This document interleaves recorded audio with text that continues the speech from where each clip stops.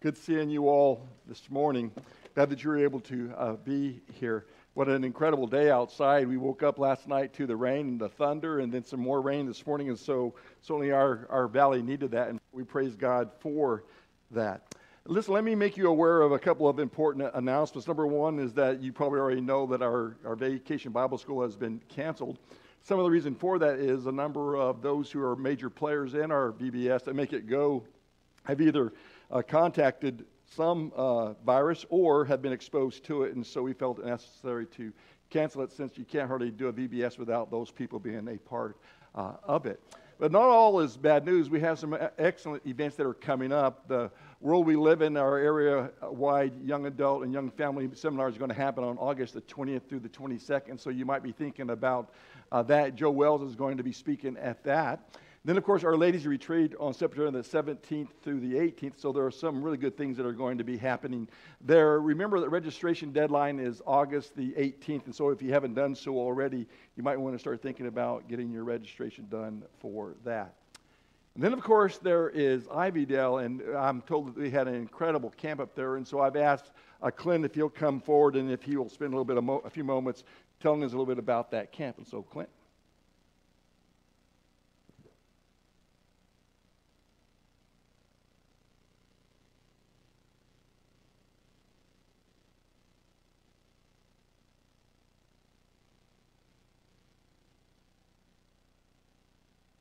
Not on.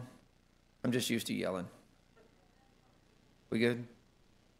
Okay. Yeah, we just finished teen camp about less than 24 hours ago, which seems unreal, but yes, we finished. I told the staff, I told the kids there at camp, Friday before camp, Friday, Saturday, we were literally this close to camp not happening.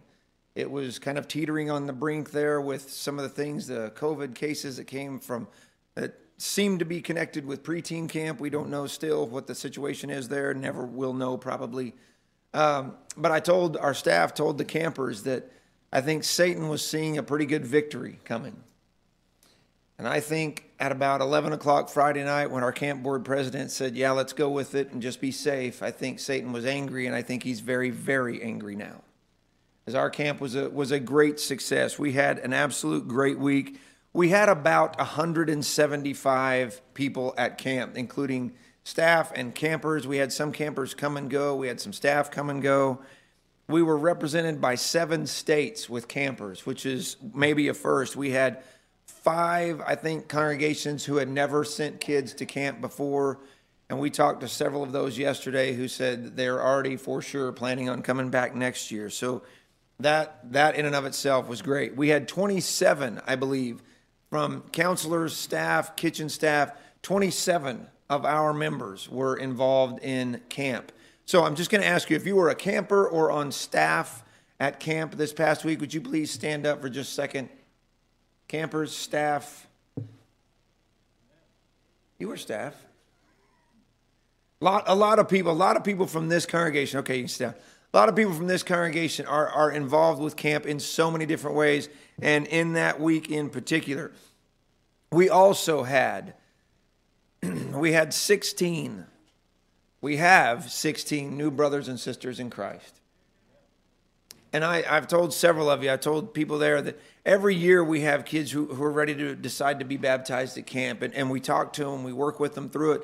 And every year there are some that I just wonder. I wonder what it's going to be like when they get home. Are they going to be taught? Are they going to be discipled further? This year there is maybe one that I wonder about even at all, and I still feel pretty confident in that young person. Of our own number, we have 6. Tim McCoy was immersed into Christ. Rowan Harris, Jacob Ansay, Austin Pecora, Camille Crane, and Carly Crane.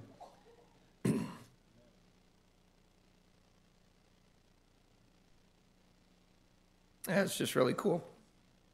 Our theme at camp was return and rebuild, and we looked at Ezra, Esther, Nehemiah. We looked at the first part of Ezra, chapter 1 through 6, and we inserted Esther in the middle there, and then we finished out Ezra and finished out Nehemiah, and we looked at a lot of different themes. But it was we looked at preparation from Ezra, where Ezra prepared his heart to be right with God, and we talked a lot about that. We talked about Esther being in just the right place at just the right time and how important that is for all of them, for all of us. And then we talked about the rebuilding process and that it is a good work that we see from Nehemiah. And one of the things that we wanted to leave these kids with, really with all of us with, is the importance of having a plan. So our last night, we had the kids sit around after we finished up the whole thing. We had them sit around together in groups of 2 or 3 or 4 and make a plan for what are they going to do when they come back down from camp. And today, they're hit with temptation, that they're hit with struggles.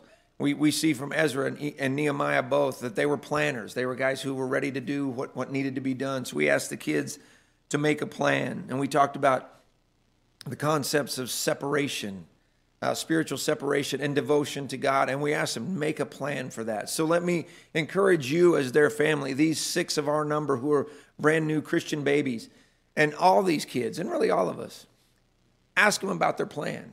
Encourage them in their plan. Remind them that you want to be behind them. And that's the one thing that we really want as much as anything. We want you to be happy about what happens at camp and the things that go on there. But as we talked about several times, talked about this morning even, that when those new Christians are immersed into Christ, they're part of this family now. So they're a part of us, and we told them, said, you're going to be loved on, you're going to be hugged on, and you're going to be put to work. So thank you all so much for your participation, for your incredible support for camp. And we just, with above everything else, God be praised for things that go on at camp. Amen. Thank you so much, Clint, for that. I put that picture up there. I tried to find one of the new facility, but that's the old one, and that's a beautiful picture in and of itself. And anyone who doesn't think that camp is not valuable and that it doesn't move lives and change lives, you just haven't been up there to experience that. And so for those of you who have worked up there at camp, thank you so much for all the hard work that you did in making that such a success. And you teens for going up there and being a part of that. Thank you for that as well. So expectations, sometimes expectations can be difficult to deal with. Boy and his father, they went to a market, and while they're at the market, the boy went kind of wandering off, and the father, he bought a crate of chickens to take home. Well, the son came back, he told his son, you have the responsibility of making sure that the crate of chickens get back to the house. And so the father left and headed back to the farmhouse, and the boy kind of followed up behind carrying the crate of chickens, and on the way, suddenly the chicken crate fell out of his arms and hit the ground and broke open, and the chickens, they scurried everywhere. Well, the boy is in desperation, but he is determined that he's going to collect all those chickens and get them back inside the crate that he had repaired. So he began to go all over the neighborhood and scooping up these wayward birds, and eventually he got them all that he thought back into the crate. But he's still a bit worried because he thought maybe he didn't get as many chickens as he lost, and so there is just, he just worried about that and was afraid of what his dad is going to say. So he got home and he said to his dad, Dad, the chickens got loose. But listen, he goes, I was able to find all 12 of them. And his dad said to him, he goes, son, you did really good, but you only left with 7 of them. So the son, he had certain expectations, and his expectation was that there must have been at least 12 chickens inside the crate, and so he went after his expectations and not necessarily after his father's expectations. When you talk about the kingdom of God, in many ways, there are those who have kingdom expectations. And sometimes those preconceived expectations can be difficult to deal with. They're not always as we think they are going to be.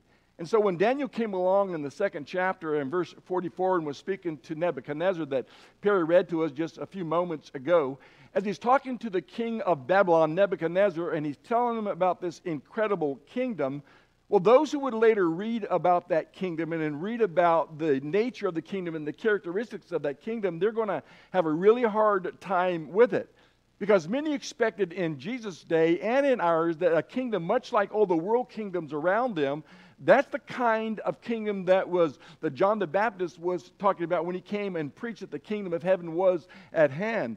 And that later Jesus in his ministry, as he began it, would start preaching that the kingdom of heaven is at hand. He's preparing the way for the kingdom to come on board. And yet those who were part of that and listening to the words of Daniel 2 and verse 44 that we'll look at a little bit more in depth later, they were confused about that. In fact, I would say to you that today there's a lot of confusion about what the kingdom of God really is about. That there are some misconceptions, that there are some false expectations that are out there. And so this morning I want to talk to you about the kingdom in keeping with our theme. We've been talking about the king and his kingdom. We've talked a lot about the king, or at least some about the king. We're going to start to kind of move now to talking about what the kingdom is and what are the expectations of the kingdom for us. And so this morning what I want to do is I want to maybe see if I can clear up some of the misconceptions and some of the false expectations and some of just the confusion that surrounds the kingdom, because I really don't think it's all that difficult to understand. As we began talking about the kingdom, remember we started talking about an unlikely king. That the God of the universe, the creator of the world, God Emmanuel, God with us, came into the world in a most unusual kind of way, being born of a virgin, being born in a stable, laid in a manger. Who would have possibly ever thought that the king of the universe would come into this world to look forward to establishing his kingdom in a real kind of way? And then we talked about the announcement of the king, and there we talked about this most unusual, peculiar individual that would come wearing a camel's hair garment wrapped around with a leather belt, eating locusts and wild honey. And he came with a unique message: repent, for the kingdom of heaven is at hand. And he announces and prepares the way for the king to come on board. And then last week we talked about the inauguration of the king. Generally, when you think about the inauguration of a king, you think about great fanfare, you think about parties, you think about a lot of majesty that surrounds that. And yet Jesus comes to John at the Jordan and asks to be baptized by him.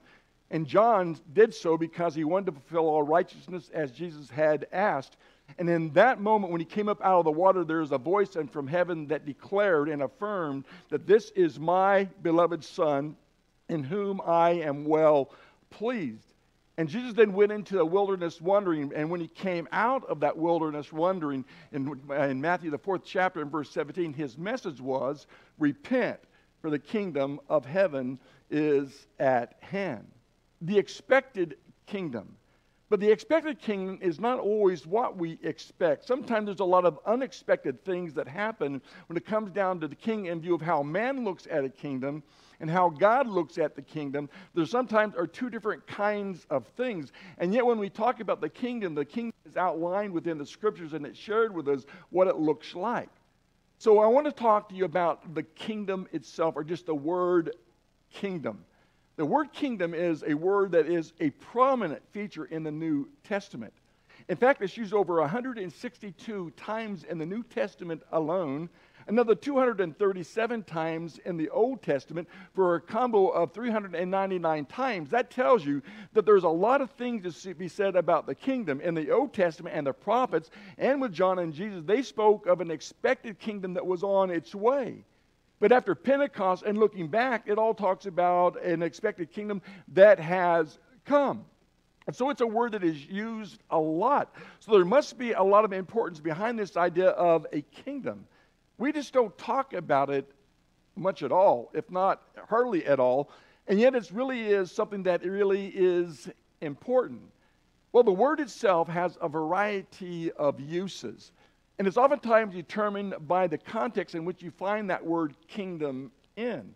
Let me demonstrate what I'm talking about. If a person says to you that I'm really proud of my bridge, then you might be thinking to yourself, well, what kind of bridge are you talking about? Are you talking about this bridge that is out in front of your yard that is an exceptionally beautiful bridge? Or are you talking about this addition to your teeth, such as a bridge? And so when you talk about the context, only the larger context can really tell you how that word fits into its place. And that is truly true about a lot of words that you find in the scriptures, but it certainly is true when you talk about the kingdom. 162 times. And then it always referred to the exact same thing. There are a variety of ways that it is looked at. I think it's also important that you get an idea of what the definition of the word kingdom is. Well, sometimes it's an abstract noun. It denotes sovereignty or royal power or dominion or rule or kingship. That's what that word oftentimes means. Jesus was given all power, all authority, all dominion over everything, all rule over everything, over all authority as the king, as the Son of God, and over his kingdom. And so it does talk about sovereignty and royal power and, of course, dominion. But sometimes it's used in a very concrete kind of way, denoting a territory of people or a realm of people that the king rules over. And in my estimation, when you talk mostly about the kingdom in the New Testament, you're probably talking more so about the second one, that Jesus has a realm, and that realm involves the citizens of the kingdom that he rules over, those kingdom citizens who have given themselves to the king and are obedient to what he has to say to them. And so the kingdom that Jesus emphasizes is the ones that he rules over in terms of the hearts of the individual. In the kingdom, the citizens of God are called priests, or they're called a holy nation.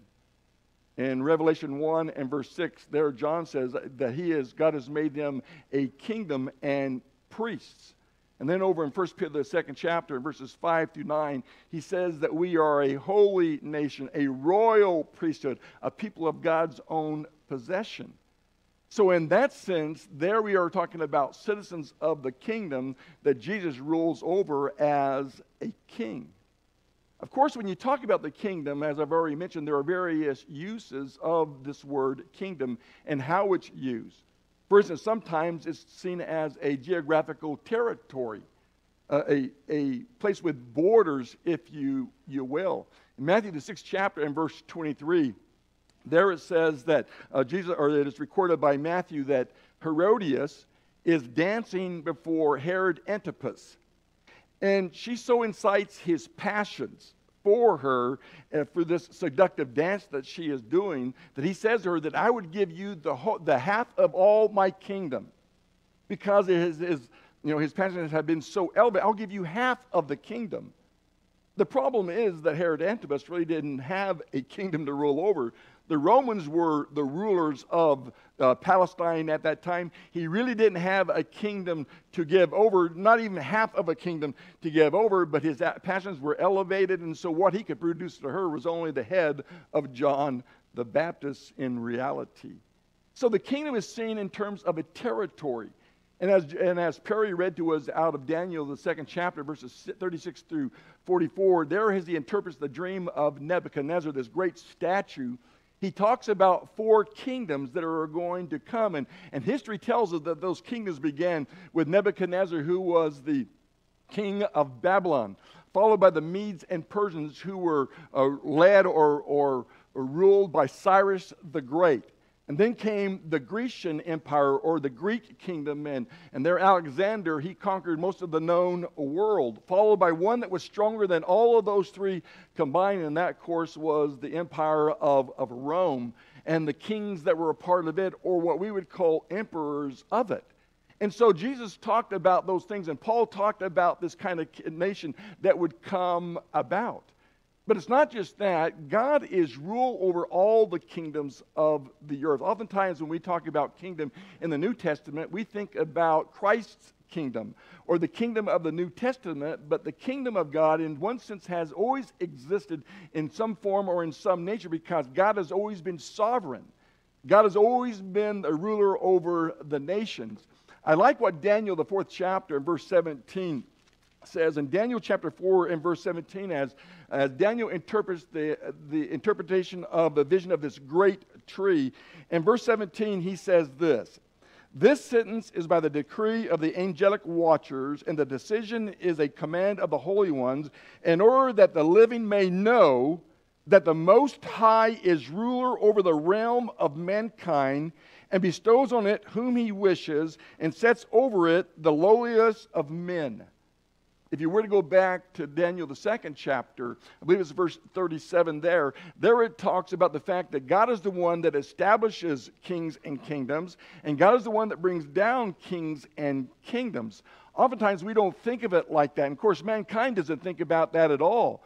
But providentially speaking, God has always been the ruler. God has always had dominion, and he moves the world around at his will, though men may not know that it's happening that way, and maybe even think that they're the ones that are moving all the pawns around Earth's planet. God says, I am the ruler over everything, and I rule over everything by virtue of the fact that I am the creator of everything. So he has all rule and dominion.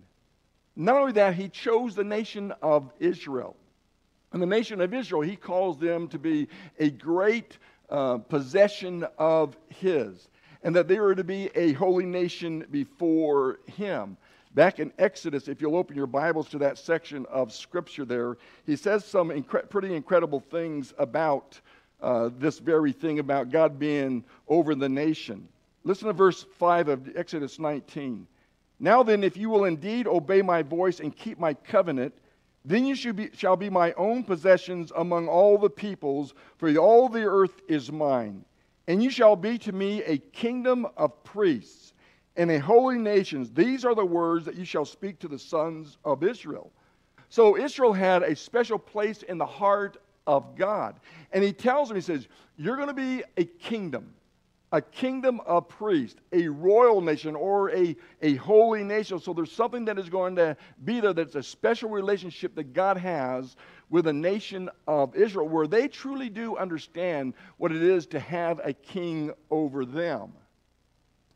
So the idea of a kingdom, or the concept of the kingdom, is not about so much about territory or borders as it is about rulership. God ruling over the hearts of men and women. And this is especially true when you talk about Israel and the world's struggle over God's rule over them. They had rejected that over and over again. But God is a benevolent king. He's not like the kings of the world. This is a benevolent king who cares about his citizens and watches after them in great ways. And so God's desire is that he always wants to be ruling over the hearts of the people. He wants the people to give their hearts to him, that he might rule them as this benevolent king. But repeatedly, over and over and over again, Israel rejects the king over them, or God's rule or dominion over them. And the result of that is that Jesus will eventually sternly tell the people that the kingdom of God shall be taken away from you and given to another people who will produce fruit. So what he's saying is that the kingdom of Israel is terminal.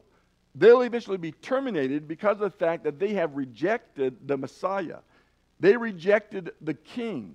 They decided that they would not follow after his rulership. And so Jesus is saying to them, the kingdom of God is going to be stripped away from you, and it's going to be given to another.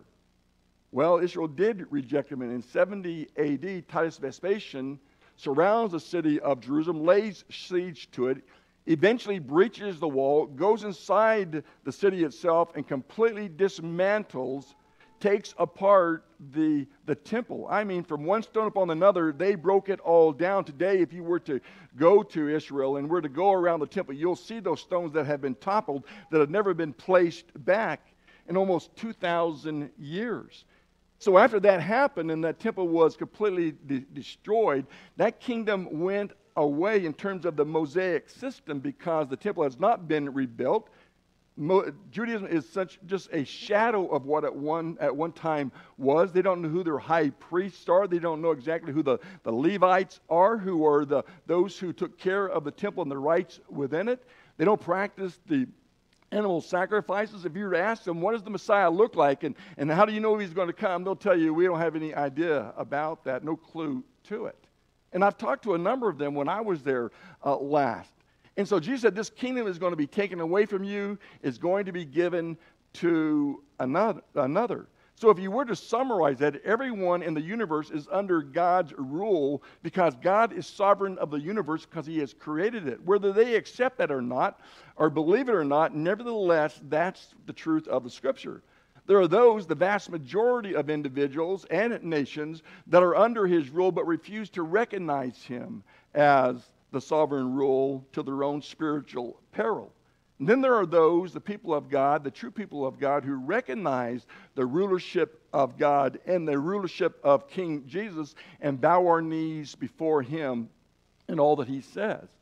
So in a sense, God's kingdom has always existed. There has never been a time when he has not been sovereign. There's never been a time when he has not been ruler and that he's not been king. That's who he is. And so Daniel, he prophesied about an everlasting kingdom that he said will never be destroyed. So he talked about a kingdom that he forecast in Daniel chapter 2 and verse 44. So let me just draw your attention to it for a few moments that Perry read to us a few moments ago, and that is, in the days of those kings. Remember, Daniel interpreted Nebuchadnezzar's dream, and he says this last fourth kingdom, he says, in the days of those kings, and history tells us that those kings was the Roman Empire. In the days of those kings, God, the God of heaven, will set up a kingdom which will never be destroyed, and that kingdom will not be left to another people. It will crush and put to an end all these kingdoms, but it itself will endure forever. And that's a kingdom unlike any other kingdom or world kingdom that has ever come on. Now, some of the confusion that has to do with this is some believe that God's going to establish an earthly kingdom where there are borders or territory. There's going to be a throne that's going to be in Jerusalem, and Jesus is going to sit upon that throne. And as a kingdom, it's going to be so powerful that it will subjugate all other kingdoms and all other peoples, and they will all, by force, submit to this king. When you study about the kingdom, though, that's not its nature. When you study about the kingdom in the New Testament, you'll find that the kingdom really is a hard thing, and it's not about a rulership or a subjugation where people are forced to bow. That day is coming in the judgment. But as to the kingdom itself, it's not a place of subjugation. It's a place of free will where the subjects freely give themselves over to the king to be ruled by them, and they follow them because of that. This is the kingdom that John came preaching when he said, repent for the kingdom of heaven is at hand. This is the kingdom that Jesus talked about when he proclaimed as he began his ministry, repent for the kingdom of heaven is at hand. If it's at hand, it's not 2,000 years away. It's not 3,000 years away. He says it's at hand. And Daniel said, in the days of those kings, Jesus was preaching in the days of those kings, and that the kingdom would be established. In fact, in Mark, the first chapter, in verse 15, Jesus said, the time is fulfilled, and the kingdom of God is at hand. What time is fulfilled? Everything that the prophets had talked about, everything that had been written concerning the kingdom was coming to fruition. But it's going to be manifested in a new and in a special way, different from all the other kingdoms. And so the hopes expressed in the Old Testament prophets they're ready to be realized. In fact, in Mark the 9th chapter and verse 1, Jesus is speaking right after in the 8th chapter. He said that if anyone wishes to follow after him or to become a disciple, you must deny yourself, take up your cross, and follow. Well, he continues on to the thought in chapter 9 and verse 1, and he says this, truly I say to you, there are some of you who are standing here who shall not taste death until they see the kingdom of God after it has come with power. So it gives you a timeline of when this kingdom is going to be established that Daniel talked about, that John talked about, that Jesus is talking about.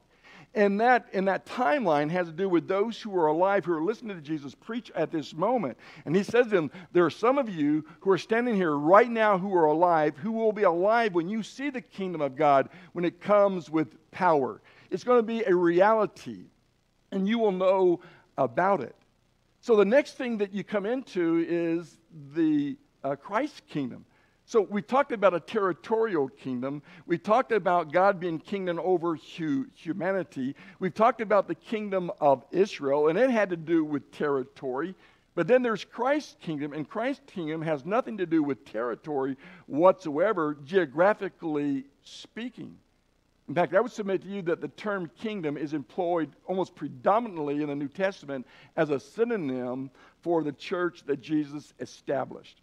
In fact, Jesus Christ, he uses this terminology in an interchangeable kind of way.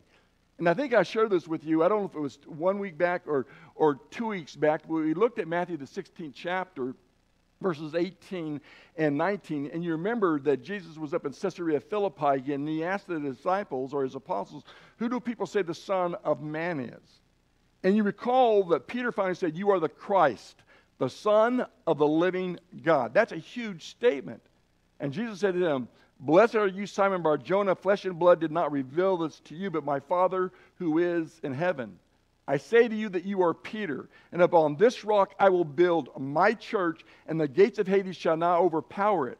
I will give you the keys of the kingdom, or the keys of the kingdom of heaven. And whatever you bind on earth shall be bound in heaven, and whatever you loose on earth shall be loosed in heaven. He's given authority. And listen, Peter exercised that authority, and he used those keys on the day of Pentecost, when the Holy Spirit with power came upon all the apostles, you recall. And Peter, he takes his stand and he preaches the first gospel sermon. And when he was done with the sermon, the people asked him, men and brethren, what shall we do? And Peter says, repent and be baptized, every one of you, in the name of Jesus Christ for the forgiveness of your sins, and you shall receive the gift of the Holy Spirit. And in verse 41, we learned that 3,000 were obedient and were immersed into Christ for the forgiveness of sins. There is no forgiveness of sins before that point in time. You can't pray Jesus into your heart as your personal Savior. If that had been so, when they asked, what shall we do? He said, ask Jesus into your heart as your personal Savior, and your sins will be forgiven. But he doesn't say that. Day one, as the kingdom begins, they ask, what shall we do? And he tells them to repent, to be baptized into Jesus Christ for the forgiveness of your sins. He used the keys one other time with Cornelius' household over in Acts, the 10th chapter, as the Gentiles have the doors open for them as they enter into the kingdom and are baptized as well. If you were to look at what's going on here, when you think about the Old Testament and the New Testament, the prophets close the promise of the Messiah's coming. Close with the promise of the Messiah's coming. The gospel, it closes with the promise of the Messiah and that kingdom of God about to arrive. And then in the book of Acts, except chapter 1, tells the story of the kingdom that has arrived. So if you were to take it, the Old Testament, a king is coming. The New Testament, Gospels, the king and his kingdom have arrived, the king has arrived, and then in Acts, the king is on his throne, and the kingdom is now a reality. So in one sense, the kingdom prophecy of the Old Testament were fulfilled when the church was established on the day of Pentecost, because after that day of Pentecost, Acts chapter 2, the Bible speaks of the kingdom as already being in present or in existence. It's part of who we are and what's going on right now. So Colossians 1 and verse 13 says that God has transferred out of the kingdom of darkness and into the kingdom of his beloved Son. So we're in the kingdom if you are a Christian. The kingdom is a present reality. You're not going to be able to see this chart very well right here. I wish I had had this as a handout, but it says all passages before Pentecost speak of the kingdom being as being future. All passages after Pentecost speak of the kingdom as established. And so if you are in the church, you're in the kingdom. And if you are in the kingdom, you are in the church. The kingdom has come. But I need to let you know that there are some differences when it comes down to the relationship that is designated by the terms kingdom and church. So what do we mean by kingdom? Well, the kingdom refers to the relationship the Christians have with God. He is now the ruler, the governing aspect of Christ in one's heart. Jesus is on the throne of our hearts, if you will. When you talk about the church or the called out ones refers to those who have relationships with one another. We are the called out ones. So in one sense, we are the church. In one sense, we are the kingdom. We are both. And so there are two different terms, and yet they refer to the same group of people. Let me illustrate by what I mean by that. You take a man, and he is known as a father, but he's also known as a husband. That refers to two different relationships, but it refers to the same man. The same man is a husband, the same man is a father. And so when you talk about the church and the kingdom being one and the same, that's the idea. It has to do with relationship. but it all speaks of the same group of people. The other thing I want you to know is that when Jesus talks about the kingdom, he emphasizes the eternal aspect of the kingdom. Generally, when people think about kingdoms, they think about the physicality of the kingdom. They think about territory. They think about borders and thrones and things like that, literal things like that. But Jesus, he emphasized the aspect of the kingdom, that it's internal, because remember I said to you that God's desire is always that he would rule over the hearts of men and women, that you don't have to be in a geographical territory to be a part of his kingdom, or even in a building to be a part of his church. So there's some internal aspects of this. Luke, the 17th chapter, verses 20 through 21 says, now when he was asked by the Pharisees when the kingdom of God would come, he answered them and said, the kingdom of God does not come with observation, nor will they say, see here, or see there, for indeed the kingdom of God is within you. I like the way the New Living Translation put it. There it says, one day the Pharisees asked Jesus, when will the kingdom of God come? Jesus replied, the kingdom of God can't be detected by visible signs. You won't be able to say, here it is, or it's over there, for the kingdom of God already is among you. It's already within you. The among you probably is not the best translation. I looked up the word itself. It means to be within. And so he says the kingdom is not something that is visible, other than probably the fruit of the Spirit that maybe as Christians we are to bear. But other than that, you cannot find a territory that you just log it into. It's something that is, he says, within each and every one of us. And so the kingdom rule produces a victory from within. Let me show you what I'm talking about.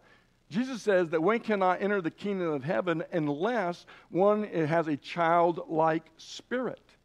Over in Matthew, the 18th chapter, when he's talking about the parable of the unmerciful servant, he says one cannot enter the kingdom if she or he has an unforgiving spirit. Or Matthew chapter 25, verses 31 through 46, where he talks about the separation of the sheep from the goats. Well, one cannot enter the kingdom unless he or she cares for their fellow man. And that we're interested in what's going on, and he uses those words kingdom in all those places. Or maybe a favorite of yours, certainly a favorite of mine, is Matthew, the 6th chapter, and verse 33, where Jesus said, don't worry about the things of the world. Seek first the kingdom of God and his righteousness. Seek God's rule in your lives and in your hearts. That brings us to maybe one of the last things about the kingdom, and that is, in order to be a part of the kingdom, you can't join the kingdom. You have to be born into the kingdom or be added to the kingdom, as over in Acts, the 2nd chapter, and verse 41. But listen to what Jesus says to Nicodemus over here in John chapter 3. John chapter 3.